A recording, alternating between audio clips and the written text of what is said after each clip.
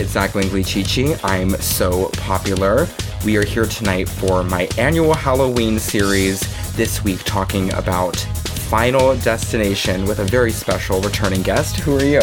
Hello everyone, my name is Angel Hart, and I'm the world's premier Final Destination otaku. Woo! Yay, welcome back, Angel. What are you doing? What am I doing with my life? That's a good question. Sure. What are you doing? Nothing. Me too. Why are we still friends? It's been a year and now we're even better friends. We have been a year. I feel like the first, the Scream episode is, us becoming friends. Because that was our first, long, real kiki. Yeah. And so now we can see the state of things a year later. Exactly, because that was a deep, all hands on deck kiki as well.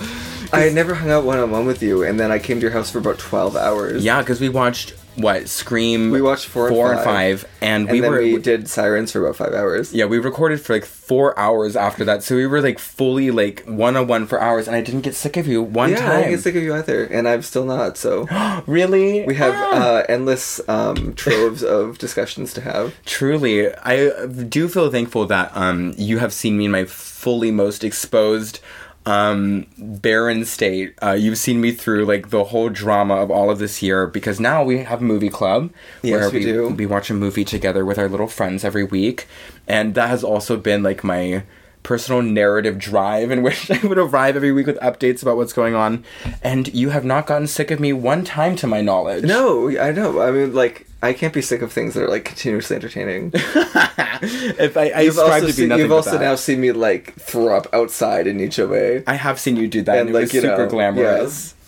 Yeah. We've shown a lot of our angles to each other. Yeah, our sad mirrors. I mentioned this on Sirens, which is, by the way, really high octane and exciting. If anyone is at all interested in my life at all, then that episode is 100% critical. $5 a month on patreon.com/I'm so popular. But yeah, we have seen each other at some very interesting life junctures, and also I have so many cute little memories of the misadventure. I feel like the two of us, when we're in Nichome together, we always do something really funny. Something always happens. Okay, most recently, it wasn't even that long ago, maybe 3 weeks ago, and it was just us after a cat went home doing Nichome for hours, and that was the most fun I've had in ages. Yeah, that was a lot of fun. That was the time I was telling you about on Sirens when the guy told me my outfit sucked. Oh. Or wait, were we not on Sirens? I might have just been saying that to you. That was on Sirens. But was he? Yeah. I still don't remember. Oh, that was also the night that I got in trouble for talking about Trump or something too much, right? What? Was that night? It was, because Maggie came and visited us, and it was those two guys visiting from D.C. Do you remember this? No, I might have missed this. Oh, no, that was with Kiku. Sorry, well... Oh my god. I just exchanged my two Oriental slender tweets.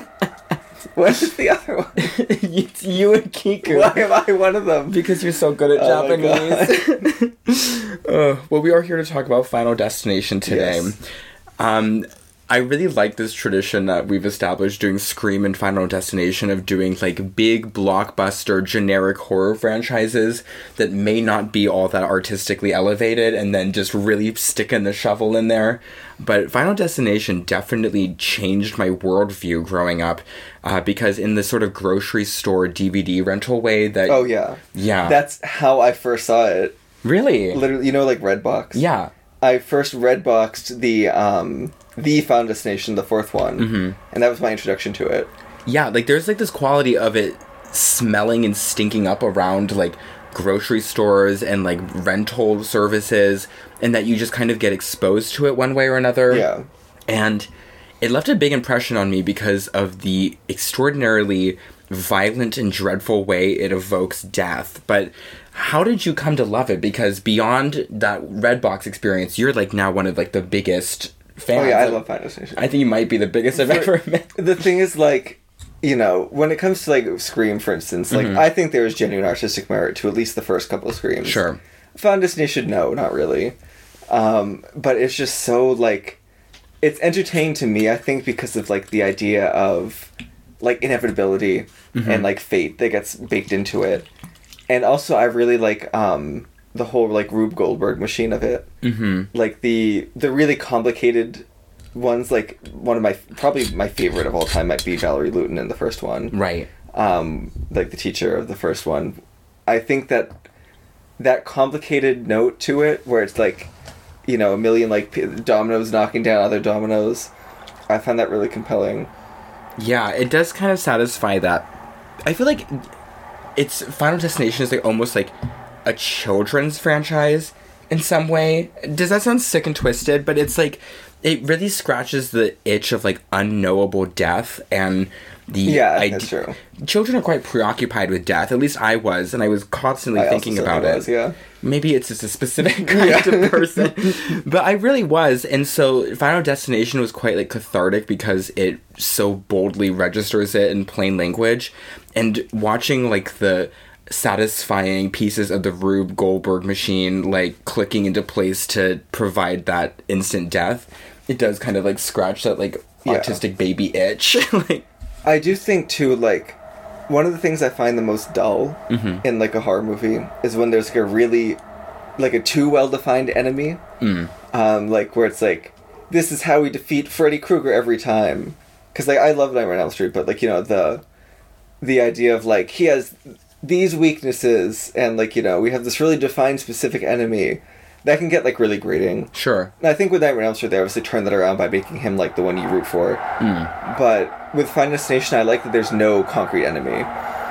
Like, the only enemy is, like, death, and that's, like, so accidentally profound, of, like, wow, we're only against death, like... Yeah. Because that's like big, like, you know, galaxy brain. Like, yeah, I mean, it is really incidentally one of the most, like, philosophically compelling horror franchises. Well, purely by accident every time. Purely by accident. Because if I recall correctly, the origin of the series was that it was, like, written as, like, a pilot or as, like, a pitch for, like, Twilight Zone or something, like, really simple. I think it was, yeah. Yeah, and so the idea, they didn't really imagine adapting it into film for a long time.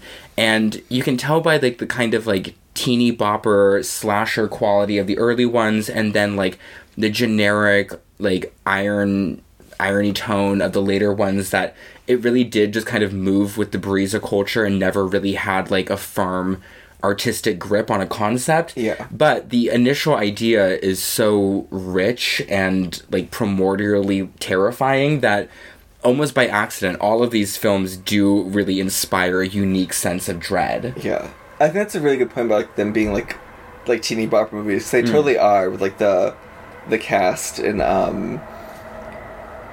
because the first one's, like, 2000, so that's 4 years after Scream, where everyone was like, oh, now we have to make funny teeny bopper horror movies. And it's not funny. I mean, it's kind of funny. The first one's really not that funny, though. But the first one and the second one are, like, not jokey movies. Yeah, the first two are very, very serious. Yeah, and that's why... I think 3 really succeeds at being the teeny bopper horror movie. I completely agree. And I think that that's also why I want to say, like, that this is, like, children's cinema, is because... I see what you mean. It's like teen horror movies. Yeah. Because it's, like, when you're a teenager and you're encountering puberty for the first time, and then you're reconciling with your sexual body, and it's, like, change... With, like, the death of your youth, you're also, like, finally, for the first time, cognizant of your own mortality. Yeah. And it's really ineffable and terrifying, and there's, like, no way to, like, make it into words. So, the cultural exorcism is Final Destination. I think that's so true. And also, like, as a teenager, at least for me, like, I thought I was going to die, like, all the time. Me too. Like, everything is, like, the first thing that you're doing, and everything feels so horrible, and you're, like... Am I even going to make it out of, like, high school alive?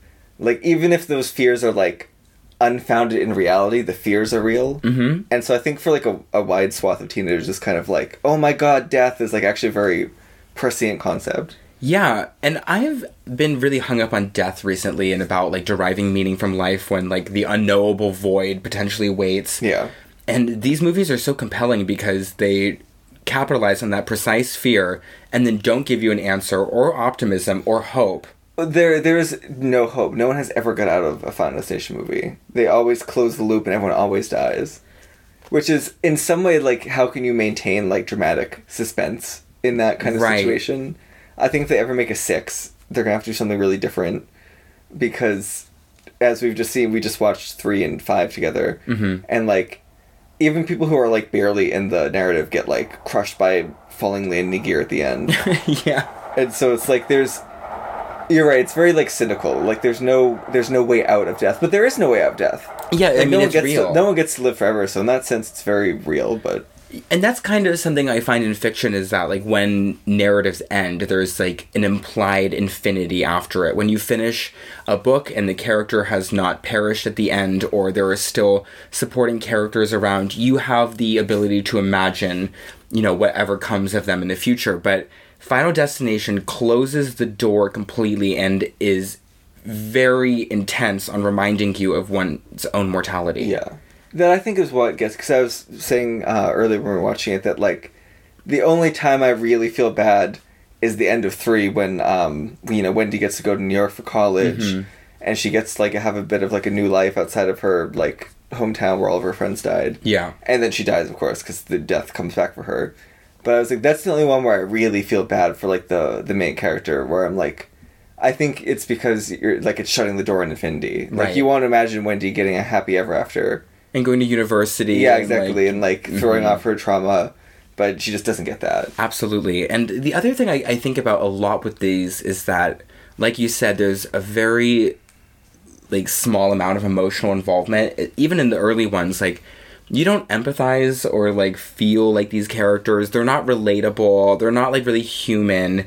And so sometimes the effect of the movies can be, like, quite vicious and cold. Yeah. I think the first two are... Because you care about Alex and Clear. I care about her. And, like, especially when Clear is back in the second one. Because they wanted to make her, like, a through line. Right. They wanted her to be like the Tony Todd, but she was like, no, thank you. I have to go be in... Resident Evil. Afterlife. Yeah. As Claire Redfield. Star turn for her. But, like... Well, I love Ali Larter. Me too. I love her so much. I liked her as a child, and, like, she was in Heroes. And I really liked her character in Heroes. She was a cheerleader, right? No, that was Hayden Panettiere. She was the one with the stripper with 2 personalities. Oh, great. But she's not a good actress. No. She's such a bad actress. And I can say, I can own that about her, because I really like her, but I think it would have been fun if she were in all of them, because I like her, and I like Claire a lot as a character, but... Once she, like, dies, you don't really have anyone to, like, attach to. I guess people don't roll over, so you can't, like, feel anything about them. No, these movies all exist in a vacuum. The characters die. You don't feel about them. You know what's going to happen to them, and then it's kind of a strange spectacle that unfolds. But basically, we haven't even summarized what it is. I imagine people know. I think if they're listening to this episode, they probably know. They probably know. But Final Destination, in short, is a film franchise about a group of young characters ranging from teenagers to younger college graduates and they all experience some sort of large cataclysmic event, like a plane crash or a car accident, road pileup, roller coaster accident, bridge collapse, or disaster at the motor speedway. One character experiences a premonition, and from thereafter, death claims them one by one. Death usually manifests as flickering lights and the wind and a reoccurring song. And there is, like, a really trashy element to all of these, don't you think? They're all very the red box by numbers. The red box hue on these movies. I think especially after, like, 2, because they really established the formula, the second one. I think after, like, the second one, they're all very formulaic, where it's just like, alright, opening disaster... Young person, because, like, the focal character, the premonition character, is never that old. Right. Like, young person to have a premonition, and then, like, alright, knock them all off in order, and maybe there's some kind of small twist that complicates that. Like, in 2, it goes in reverse order. As we've established in 3, if you, like, save someone, it skips them, but we established on the first one, actually. Right. And then, like, in the 5th one, they're like, you can also kill someone! And then we're not going to do much with that. And it's That's why the fifth one bores me so much, because the fact that the final conflict is between characters fighting each other, it is misses like, the point. where's death? Yeah. Yeah, and I thought about that a lot when we were watching it tonight too, because Is that right? Should we be doing that? yeah, it's fine. Are you talking about that big audio spike over there? That's whenever we laugh or make a especially loud noise, and it will be rendered. Okay. Okay.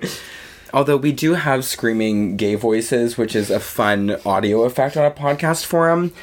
Yeah, these, like, the kind of, like, trash Redbox DVD rental layer to me makes these, like, even more effective, because I feel like everyone sees these, or, like, sees clips of them, or, like, can cite the deaths from them. Yeah. And it's kind of all-encompassing for Americans that people have some degree of exposure to these. And I was always, like, wondering, like, why that is, because I know plenty of people who don't know who Michael Myers is, like, don't know anything about Friday the 13th, but can, like, recite precise death scenes from Final Destination 3. How did that happen? Well, I think, like you were saying earlier, a lot of them do, they play upon, like, common fears. Mm-hmm. Like, you know, everyone's afraid of dying in a roller coaster. Or not everyone, but, like, you have to be... The ambient... The whole point of the roller coaster is you're a little bit afraid of dying on it. Right.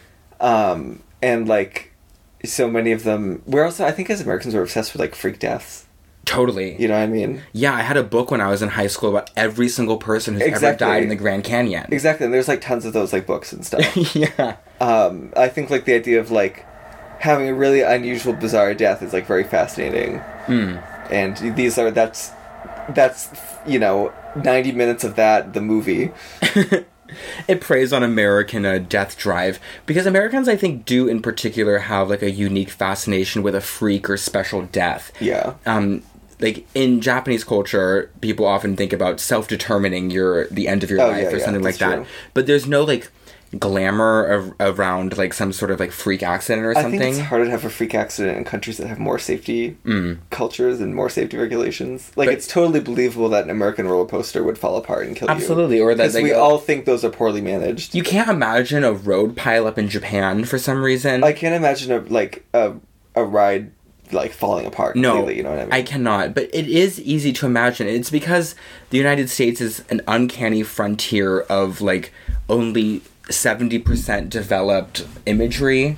Yeah. So basically everything in the country is aesthetically and culturally just, like, kind of already decayed in some way.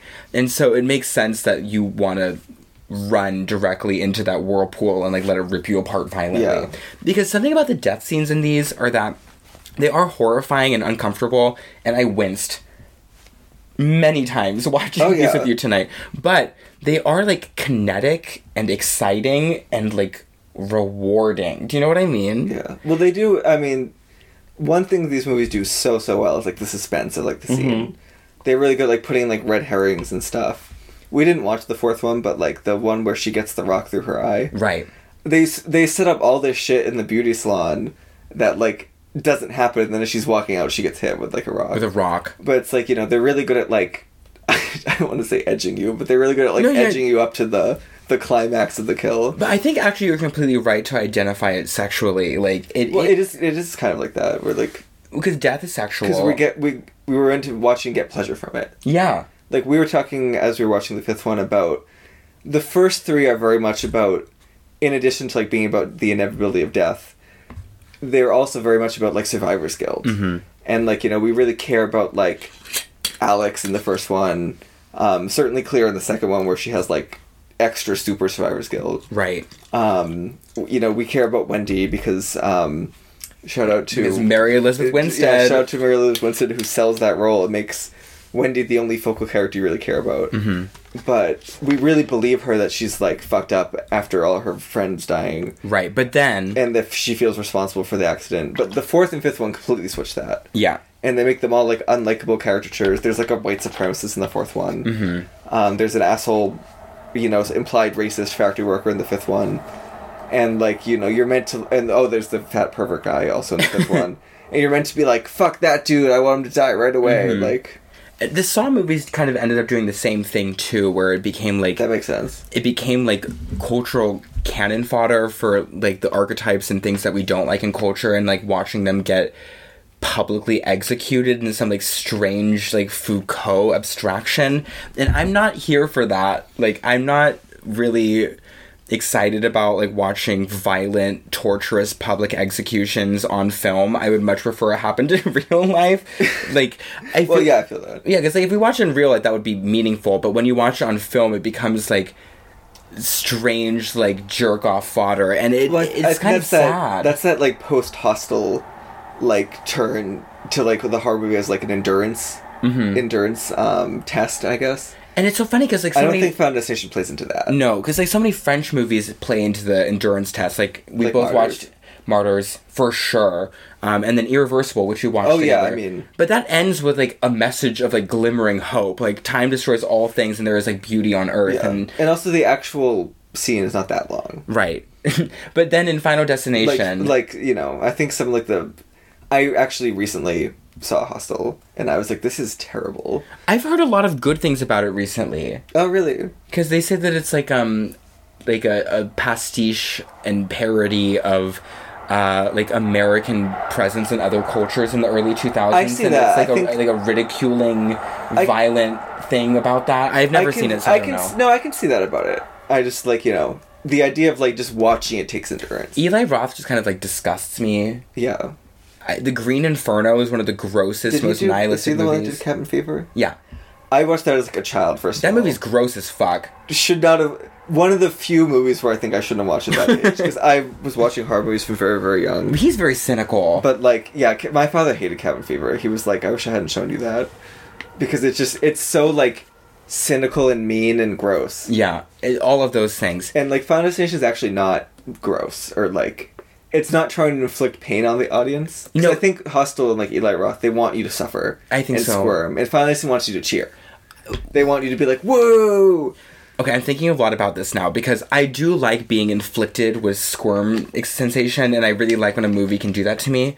And it is sometimes a negative quality, I think, of the Final Destination movies that they want you to cheer. No, I definitely think that the fact that they shift more and more into that with every passing installation is not good. It is a really bizarre thing to imagine in the 21st century that we are flocking to movie theaters. All of these did really well. Yeah, I was surprised the fifth one did well. Yeah, the fifth one made I think I can remember the statistic. It made $140 million on a $40 million budget. Yeah, I think you said something like that. Which is pretty incredible.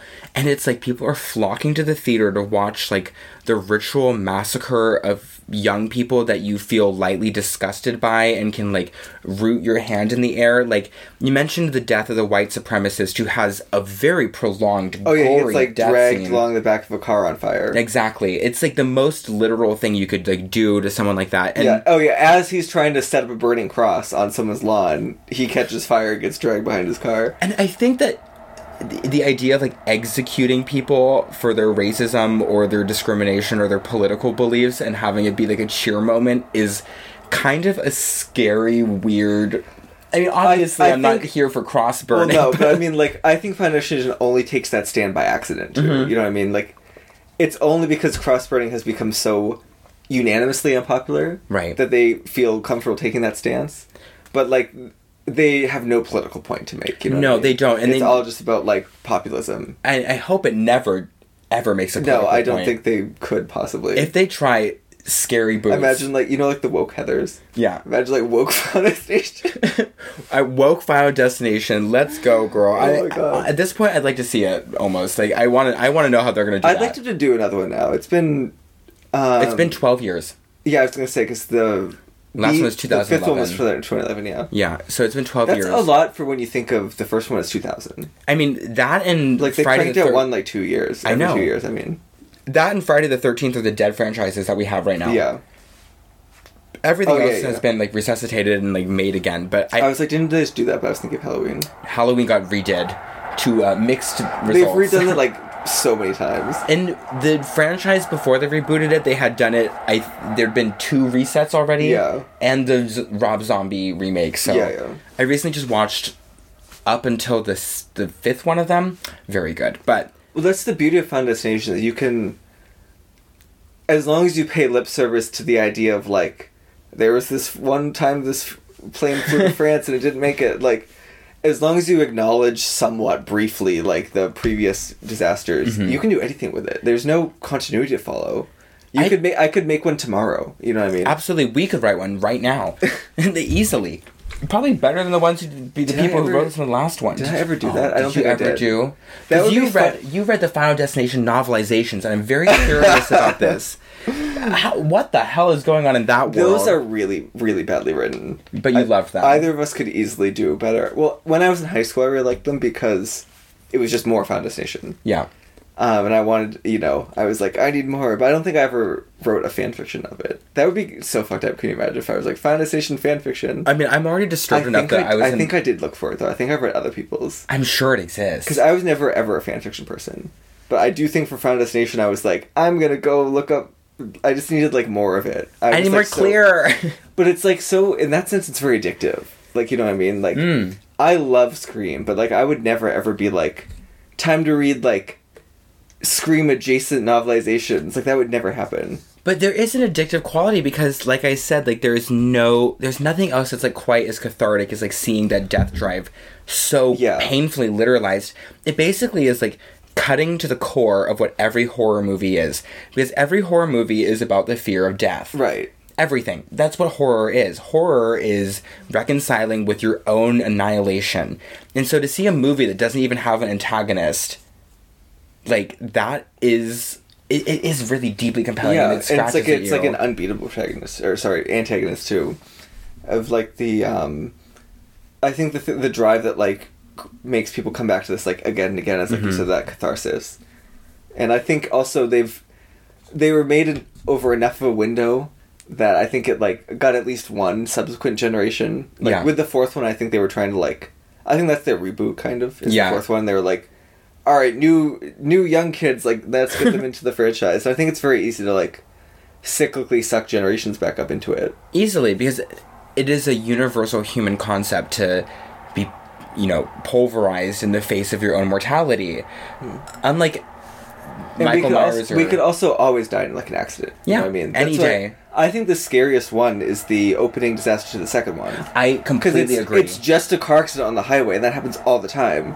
And I'm from Massachusetts, where we have one of the top 5 deadliest highways in the whole country, Route 24, Death Valley. That I was like, this could be on Route 24. This could happen to me like tomorrow when I was in high school in Massachusetts watching it. Have you ever been in a car crash? I haven't actually not been in a car crash. I have not either. Thank God. Yeah, because that opening sequence in Final Fantasy. Final Fantasy 2.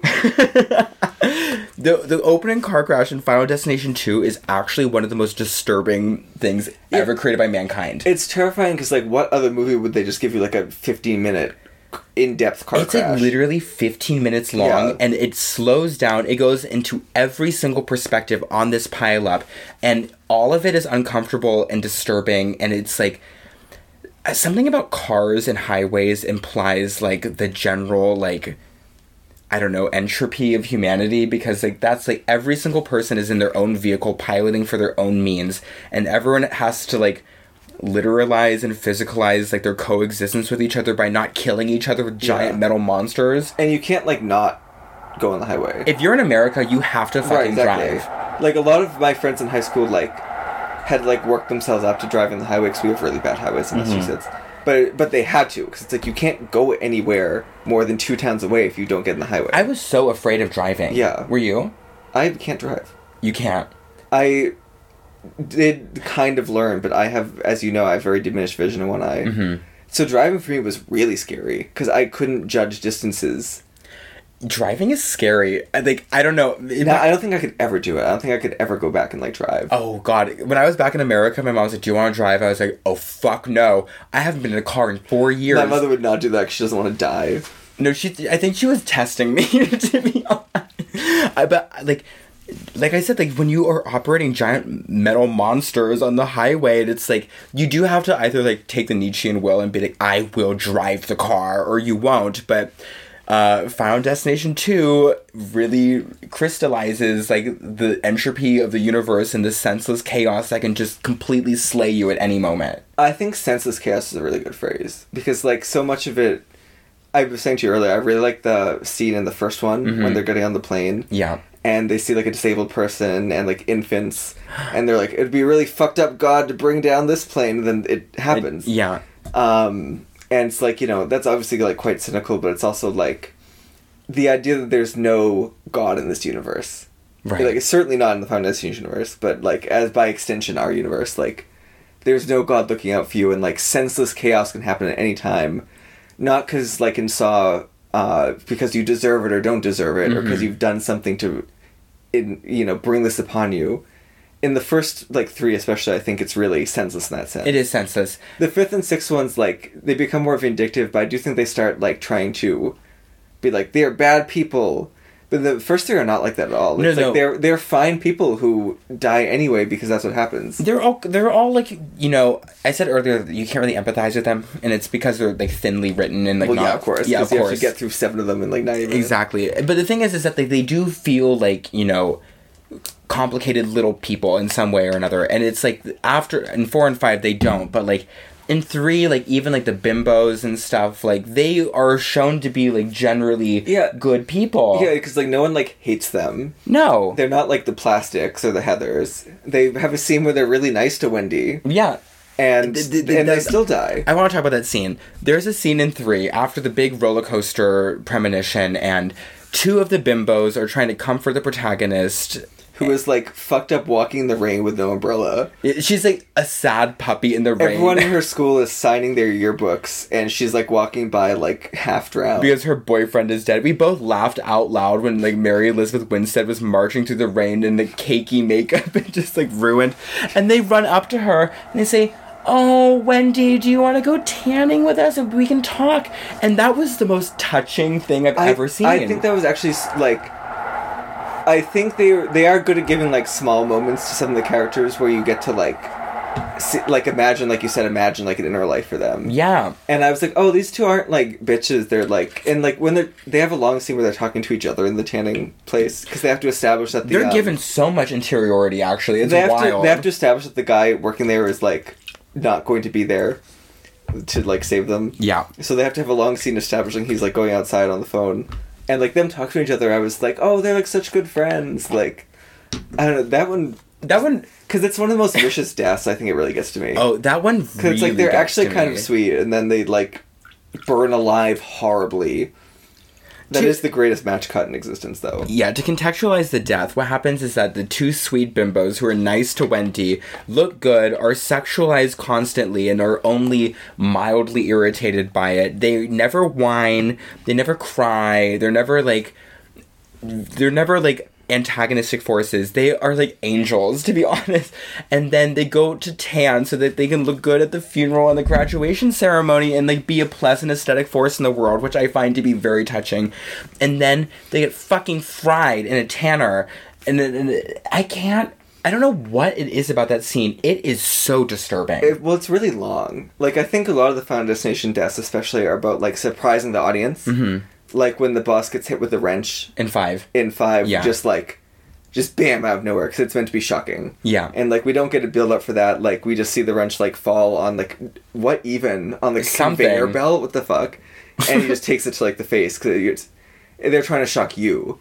But, theirs has, like, a lot of build-up, and then the actual death takes a long time. Yeah. Which is kind of rare for this franchise. And the glass explodes, and it shows them trying to touch the ceiling of the tanning bed and burning because they get, like, horribly burned, and then they catch on fire. For the first time tonight, I noticed when one of them is, like, trying to push up on it that she gets this huge welting. I had never seen that before, and it really distressed me. Well, it's so shocking because, like, so much of it is in blue light. Yes. Where, like, the blood doesn't really look like anything. But at the very end, when they're trying to stick their hands out, we can see all the SFX makeup that's, like, really burned and gross. Mm-hmm. And, like, that time... I noticed, like, that was really shocking. Yeah, it was really shocking. Like, the switch from the blue color grading where it fades out. I wonder if they'd do that for, like, censorship. Because I was like, this blue color grading feels like post, but, I was... But post by Bjork? No, like, post-editing. Oh. Like, I was like, I feel like this is not how this was, like, filmed, you know what I mean? Uh-huh. Like, I was wondering if they had, like, maybe... They were like, we're gonna give you a bad rating. This is gonna be an R movie if you don't... It was R, though. Oh, was it? Okay, well... I think they're all But they always threaten R movies being NC-17. That's right. But anyway, I like when they stuck their hands out and you could really see all the SFX makeup, I was like, oh, fuck. Yeah, it's disturbing. And it's because they're so angelic and, like, even... They're, like, hot, appealing. You get to see their tits in a way that is... Oh, yeah, I forgot they both... They have their tits out. But something I found about that is, like, yeah, it is, like, sexualizing. But it lends to their sweetness and makes them fuller people to me. Is that a shocking thing to say? No, that was the thing is, like, you know, I can't tell if it's just that, like, we're both gay and we think that, like, they're, like, fierce. But, like, I don't know if, like, the straight teeny bopper is meant to, like, hate them or whatever, or, like, you know, as an angry straight man, are you meant to, like, be mad at them for being unavailable? I could never hate them. They're so angelic to me. Like, but, like, I don't think they get... It would be really easy to give them, like, a bitchy scene. Absolutely. Because they do it for everyone else. But, like, the fact that they didn't give them any, like, really nasty bitchy scenes is, like, made me really like them. While we're on the topic of 3, we should talk about Mary Elizabeth Winstead a little bit. Icon. I have been obsessed with her for, like, 15 years. I fell in love with her because of this movie, Same. and I have deeply followed her acting career, and I will see anything she's in the theater, including those horrible DC movies they shoveled her into. Oh, I didn't know she was in any of them. She was in one of the Birds of Prey movies. Oh, she was in Kate. Did you see Kate? I thought Kate? Kate was bad. Kate was not great. It was worth watching it for her, because she was good. I rented a DVD off of Netflix DVD rental services to see Smashed, a movie where she plays an alcoholic, and it's fabulous. Oh, I want to see that. It's great, and she's in 10 Cloverfield Lane. Yes, that I like. Fucking brilliant. I've seen all of her horror stuff. Yeah, she's a real scream queen, and in this role, it was one of her very early roles. Yeah. So she took it, like, high art, and she acted the fuck out of it. That's what makes 3 my favorite, because I think she really, like... She's the emotional center of this movie in a way that no one else is the emotional center of any of the other movies. Absolutely. Even though I think Devon Sawa was a good actor. Mm-hmm. I think Ali Lauder is young and hot enough in Final Destination that she doesn't need to be a good actor. She's fierce. Like, I love Clear. I still love Clear so much. But, Alex and Clear kind of lose their minds. Yeah.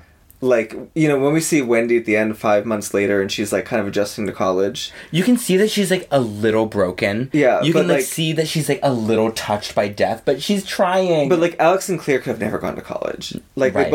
it's established that they locked themselves in a room, basically. Am I clipping? Yeah, we're fine. Okay. They've established that they locked themselves in a room, basically, between the first and second movie. Mm-hmm. Like...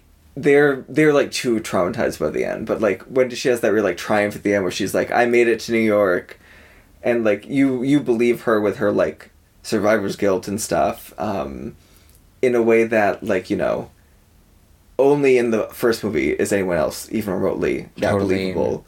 And I think it's because she takes, like, all the dramatic scenes she takes so seriously, and like all of, like, you know, the scene where Wendy's talking to, like, her sister, and she's like, I'm not okay.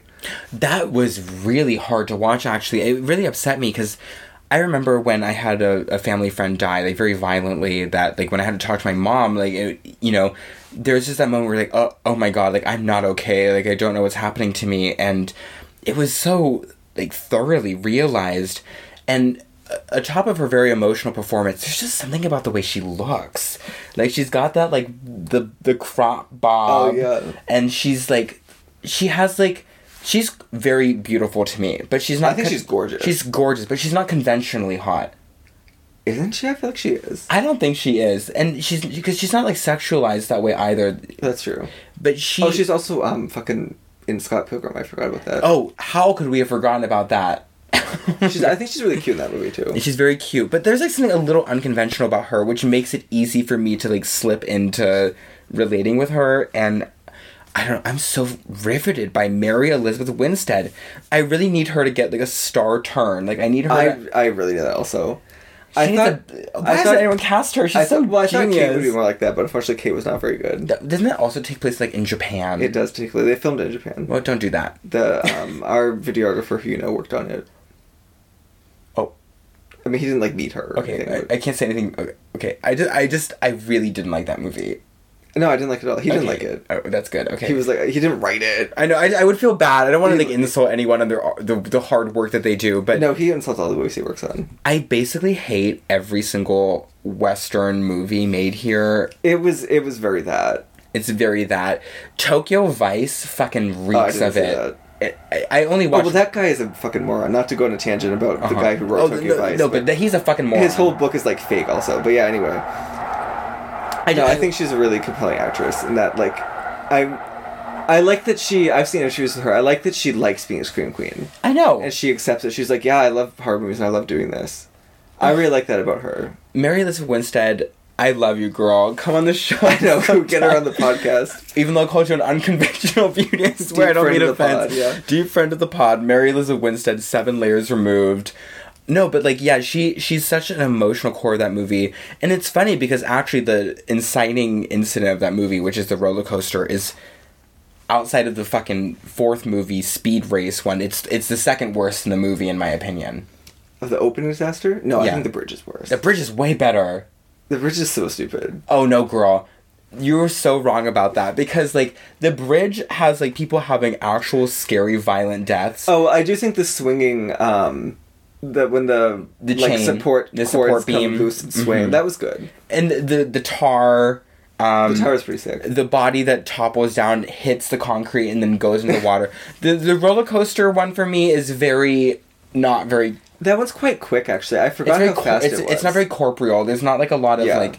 The only thing that shocked me in that is when the boy next to Miss Wendy, Mary Elizabeth Winstead... when he stands up and gets cut in half. That shook me, and everything else was, like, whatever. I think they're also trying to do more, they were trying to have some mystery about the Order. Because they had done the original Order thing in the first one. Girl, they were trying to do some mischief. Oh my god. No, because like in the You've been waiting your whole life to make that god.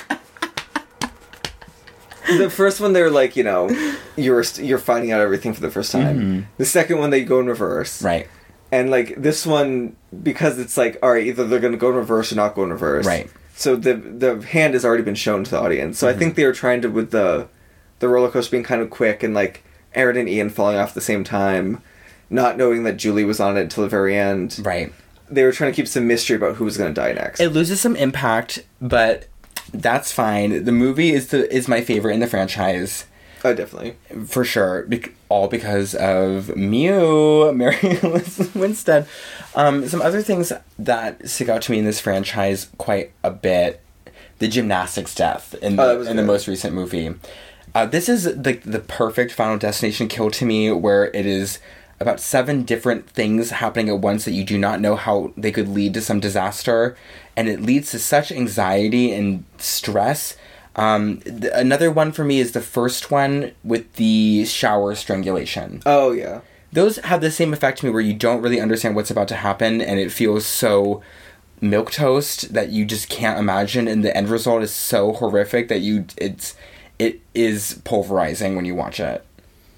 I think you're right about the gymnastics death being like a good encapsulation of all the things that Foundation like does right, of like this long suspense scene, and like also something that's like inherently kind of dangerous, but like something that a lot of people do all the time. Right. Like I think Olivia even says later, like, you know, Peter says it. Peter says like she did this every day for 15 years, but Olivia's like, have you seen the crazy shit they do? Like, I think it's the deaths are always in tension between those two viewpoints. That's of like something a lot of people do all the time, but still has some like inherent danger that we haven't reckoned with, like tanning, taking a shower, driving a car, taking an airplane flight. Yeah. And then the ones that don't work for me so well, acupuncture. That was so stupid. That one was disappointing. That was getting really crushed by a Buddha, because it's like the whole point of these movies is that it's like supposed to capitalize on like something that could happen to you or someone you know. Yeah.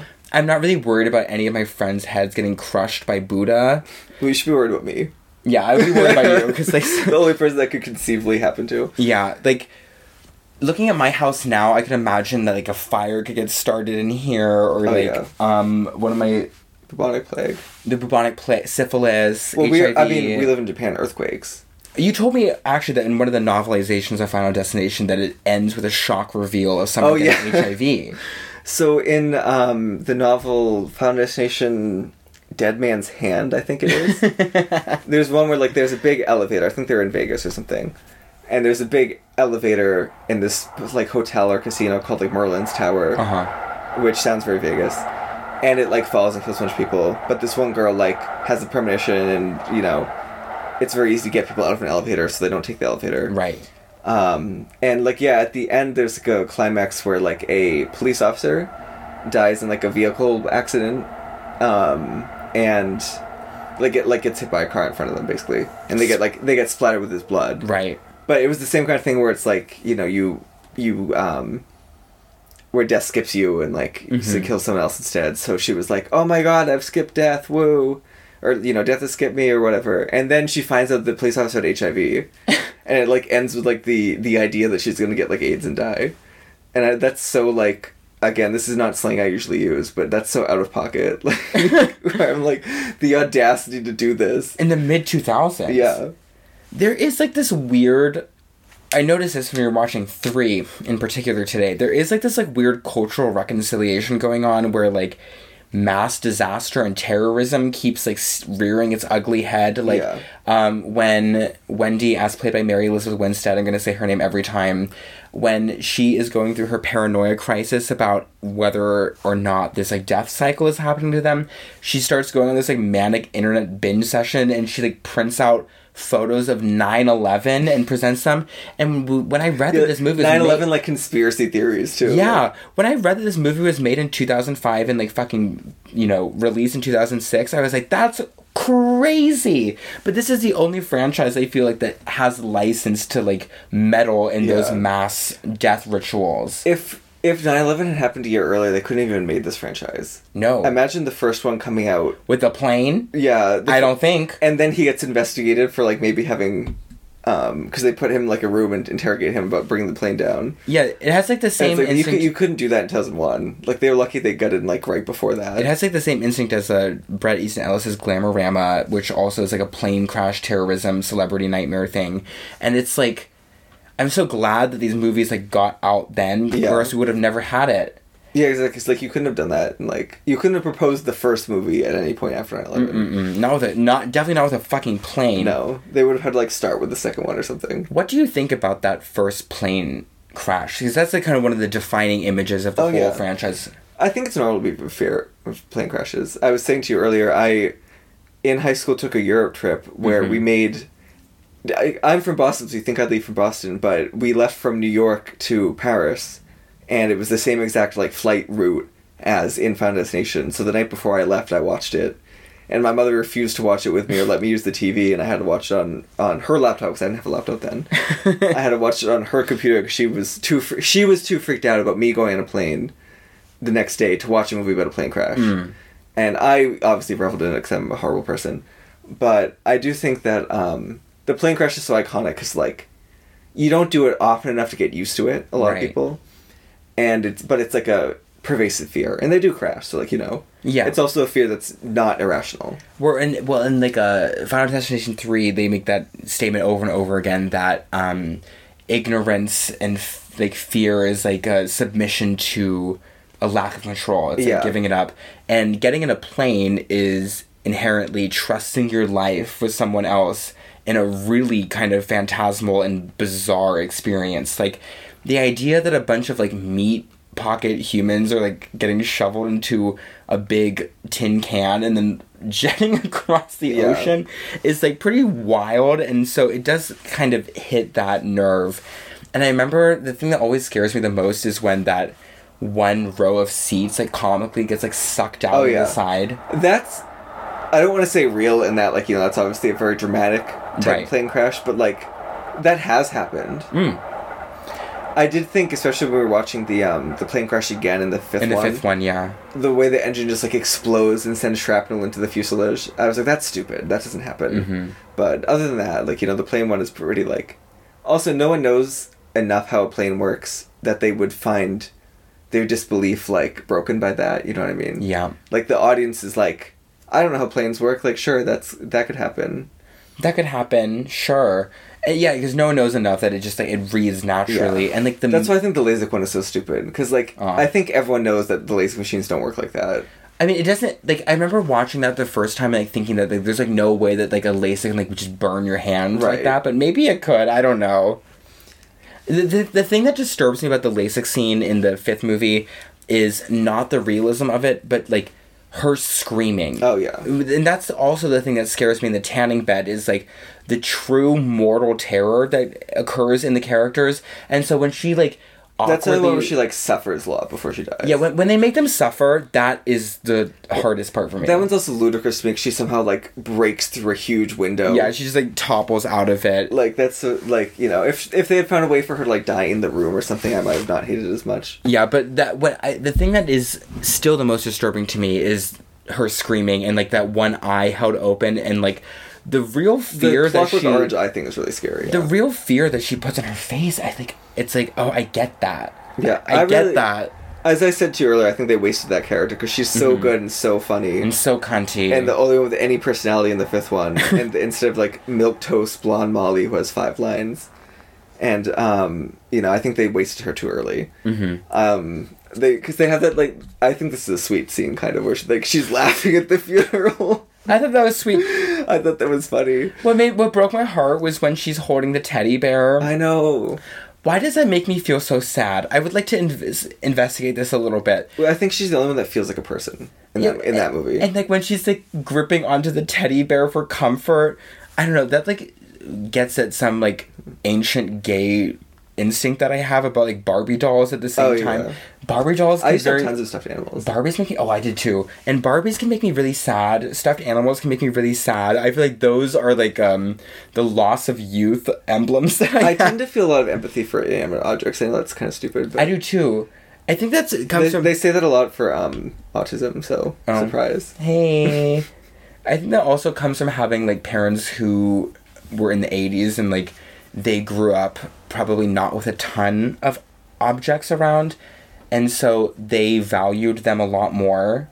Like, my mom, I think she, like, because she, like, grew up, like, you know, really, like, specifically thinking about every object that she owned and, like, every dress that she wore to school, it makes it that she feels that way towards a lot of, like, everything she owns, or, like, small everyday things, and so... Sometimes I feel like I do the same thing with, like, CDs or, like, stuffed animals. Like, you could not get me to give up a stuffed animal as a child. Oh, same, absolutely. I had, like, way too many. Yeah, and Toy Story didn't help with that either. I, like, literally felt that I was, like, killing a baby every time I, like, gave one up. Actually, what fucked that up for me was, I was really into Calvin and Hobbes. Oh. Where he's a talking stuffed animal. Me too. Yeah, so I couldn't, like, all my stuffed animals to me were, like, Hobbes. Yeah, I was like, I'm having an esoteric, like, whimsical adventure with you in the backyard. So, now that I've had one with you, you are my best friend and the living thing. Literally. So, you're not an only child, though. I sure am. I forgot about this. Both of us had to rely on stuffed animals. That's the thing is, like, you know, only child and then, like, single-parent household. Which I know for you a lot of the time was the same thing. That's right. So, like, you know... She, like, couldn't possibly entertain me all the time. You know? Yeah, I know. So you're left to your own device with little toys. I don't think, like, she obviously didn't, like, neglect me, but, like, you know, she had to, like, go to work. And I'm like, well, here I am. Guess I had to make besties with my toys and, like, go on whimsical adventures with them. I was also lucky to have my grandparents really around in person in my life. So I would play with, like, drag my grandmother upstairs and, like, play with her in that, like, you know, I would... Oh, that's cute. Like... We would basically do, like, role-play games. I'd be like, okay, you're this person, I'm this person. And it was always, like, in retrospect, like, the gayest shit, too. Because I'd be like, I'm gonna be this girl. And she would be like, okay, cool. Good for her. But, like, you know, they died before I, like, came out. Mm-hmm. And my mother was like... I think my mother one time said something about my grandparents, and I was like... As if my grandmother, who was, like, a psychiatric nurse and very well versed in, like, human psychology... Mm-hmm. As if she did not fucking know, you know what I mean, when I was, like, 6 years old. I have great faith in her intelligence. I 100% know for a fact that my grandfather from Germany knew that I was gay at a young age. Because I could tell on his face that he knew, even, like, before I knew, but in retrospect I can see it, but... Yeah, that's funny. That is a really unique only child experience of bonding with your animals. And so that's why when I see her clutching the teddy bear, I want to cry. And she, like, plucks its, like, button eye off. I was like... I wanted to, like, openly weep for that. I also, like... I told you this before, but I hate the... that the fifth one tries to be so modern with its sensibilities. And it's like, here's LASIK. And, like, acupuncture. Yeah, and, like, you know, they talked about someone being a hipster. Right. They talked about, like, terrorism. And then at the end, when we find out it's supposed to be the year, like, 2000, I was like, that's so stupid. Like, they tried to make this the updated, new Final Destination. And then they said it in the past... And then they made it a prequel. And I was like, it's just so... Because I'm not the realism person. I'm not going to be like... a LASIK machine can't do that. Cinema sins. Like, I think that's stupid. You have to buy into the feel of Final Destination. Yeah. And so, like, the fact that it's not realistic with the machine is, like, kind of stupid, but, like, fine. But, like, the fact that they've committed so much to that tone and then changed it up at the end, I think is dumb. Okay, I totally agree with you, but at the same time, I do think that there is, like, some merit to, like, the weird, uncanny vibe of all of these movies, because all of them are shot in Canada. Yeah. So it's, like... Because we were trying to figure out where they were, and, like, they're all kind of, like, vaguely, like, upstate New York. Yeah, but they could also be Pacific Northwest. Yeah. And the reason of that is because a lot of them were shot in Vancouver. Right. And I do kind of like this, like, hazy Americana where, like, nothing is quite right, and it's, like, a little off-kilter, and it makes it feel, like, a little bit more, like, David Lynch to me, where it's, like, an impression of a country that's, like, divorced by some other layer. Yeah. And so I can kind of get behind it, and I imagine if I had been walking into the theater when it was released, and then I was, like, I had not known about that thing of the plot twist where they're on the Paris flight from the first movie, I would have been gooped. The first time I saw it, I obviously didn't know, and I was like, wow, but... Wow! But also, the wow thing is not what Final Destination should be about. It's not really about, like, having a mythos. And that's what Saw is for. Yeah. That's what Saw is for. That's what Halloween and Friday the 13th is for. Final Destination, to me, is all about reconciling with the dread of death and its inevitability, and it is really beautiful to me that this, like, exists as, like, a dumpy, garbagey, like, kind of red box rental fodder. It feels like a nice religious exercise for people to come to terms with their own mortality. I mean, it's kind of like riding a roller coaster. It is. Where it's like, you know, you go for, like, the temporary thrill, and then you get off, and you probably don't think about your life or reflect on it too hard afterward. Like... But I'm a little broken in my head, so I always end up doing it. It's like popcorn, anyway. like popcorn roller coaster movie. Yeah. But no, I mean, I feel that too, obviously, because I became very obsessed with these movies. But I was also, prior to these movies, and also probably then reinforced by them, I'm very interested in, like, the chronology and mechanism of, like, disaster. Absolutely. Because I don't believe there are natural disasters. They're like, you know, there are obviously things that happen, like earthquakes. How would you characterize that? But there are times, like, in human history where, like, you know, like in the Edo period, you could not really do shit about earthquakes. No. Like, they thought it was a giant catfish flopping around under the crust of the world. And they went to, like, shrines to, like, there are these things called, I'm sorry, I'm going into No, Japanese this is religion. amazing. Keep going. Keep going. There are two big shrines, one Katori Jingu and Kashima Jingu, that are both in, like, Ibaraki now. Had big stones called kaname-ishi. Kaname being it's like the yo and hitsuyo, meaning, like, in this sense, like linchpin or, like, cornerstone. Right. And they were thought one pinned down the head of the giant catfish, and one pinned down the tail of the giant catfish, and then it wouldn't flop around and make earthquakes. Wow.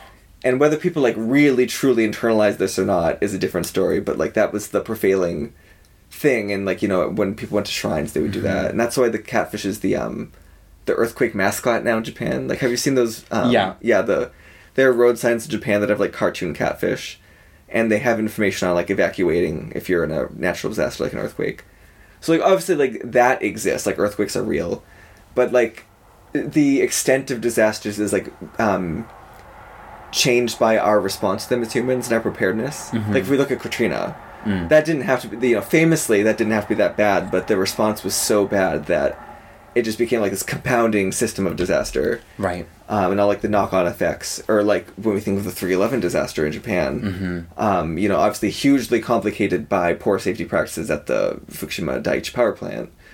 Like, so in that sense, I think about disaster a lot of, like, I told you I read about, like, airplane disasters a lot, and Right. there's a blog that I really like that is this girl, and she writes very, very in-depth articles about airplane disasters, and specifically, like, the mechanics of it, and, like, the administrative factors that made things go wrong, and, like, sometimes with some accidents, by the time the crew and passengers get on that plane that day, the disaster is already foretold. Wow. And there's nothing that crew could have done to fix it. Yeah. Because sometimes, like, you know, a maintenance issue, there's one famous one where, like, 20 years previous to the accident, a group of repair people soldered on a plate onto the outer fuselage wrong, and that like they didn't put in the right place for like the stress of it.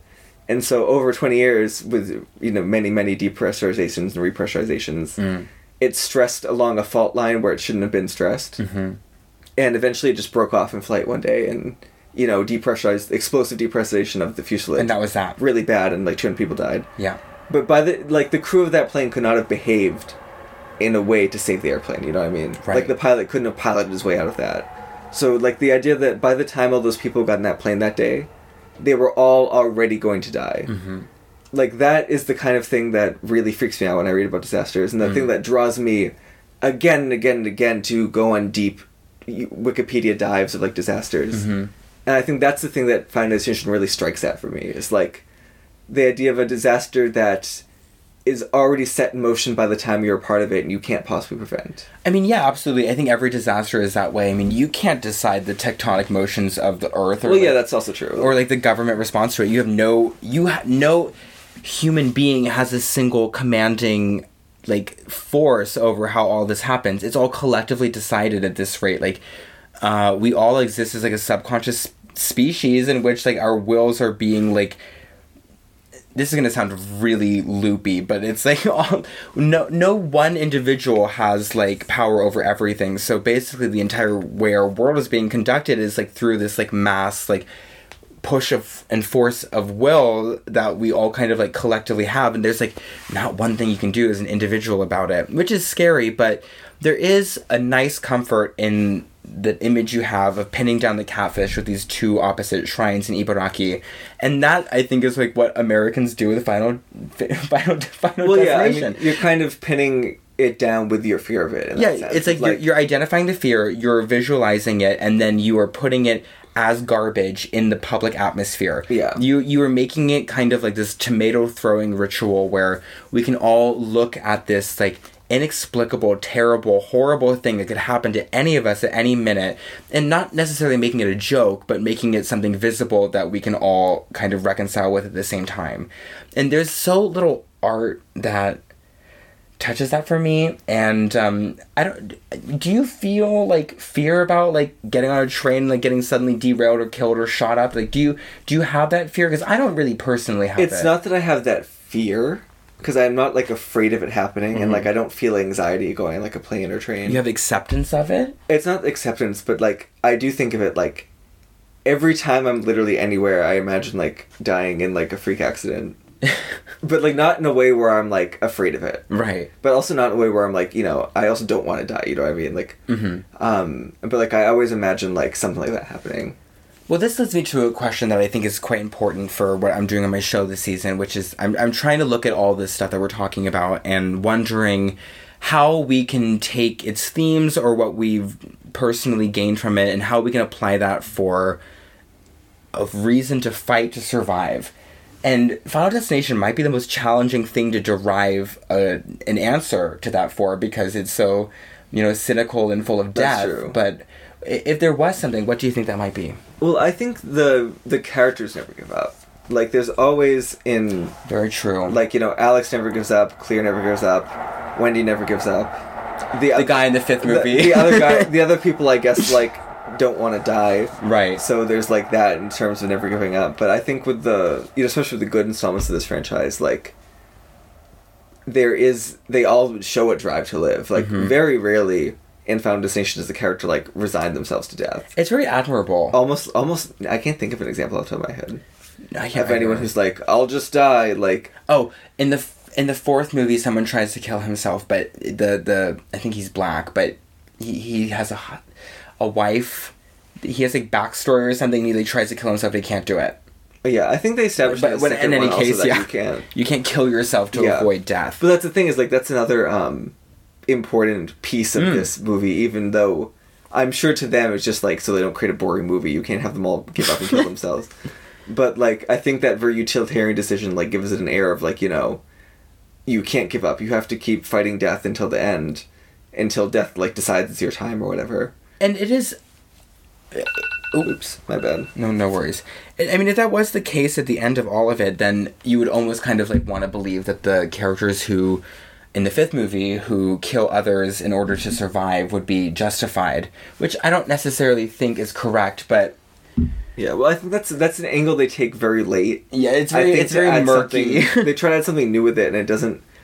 I felt it didn't work the first time I watched it. Rewatching it now, I feel like it didn't work because they didn't really explore it. Right. It was kind of like there as a superficial feature to make a climax at the end of the movie. Yeah, and like the fact that the climax is about physically fighting someone and not about death is really stupid. No, it's not. It's not the correct vibe for. And then the cop gets like shot and taken out of it for no reason. So, right. Like, they wove in this whole plot line about like the cop and then get rid of him immediately. Like, I just don't think the structure of the fifth one is very good at all. I think that maybe these movies are completely pivotal to the theme of the show this season because you are going to die, and it could be merciless and violent. Yeah, that's the thing. It might come before you've done something you want to do. It might come in a way that you don't deserve. You know what I mean?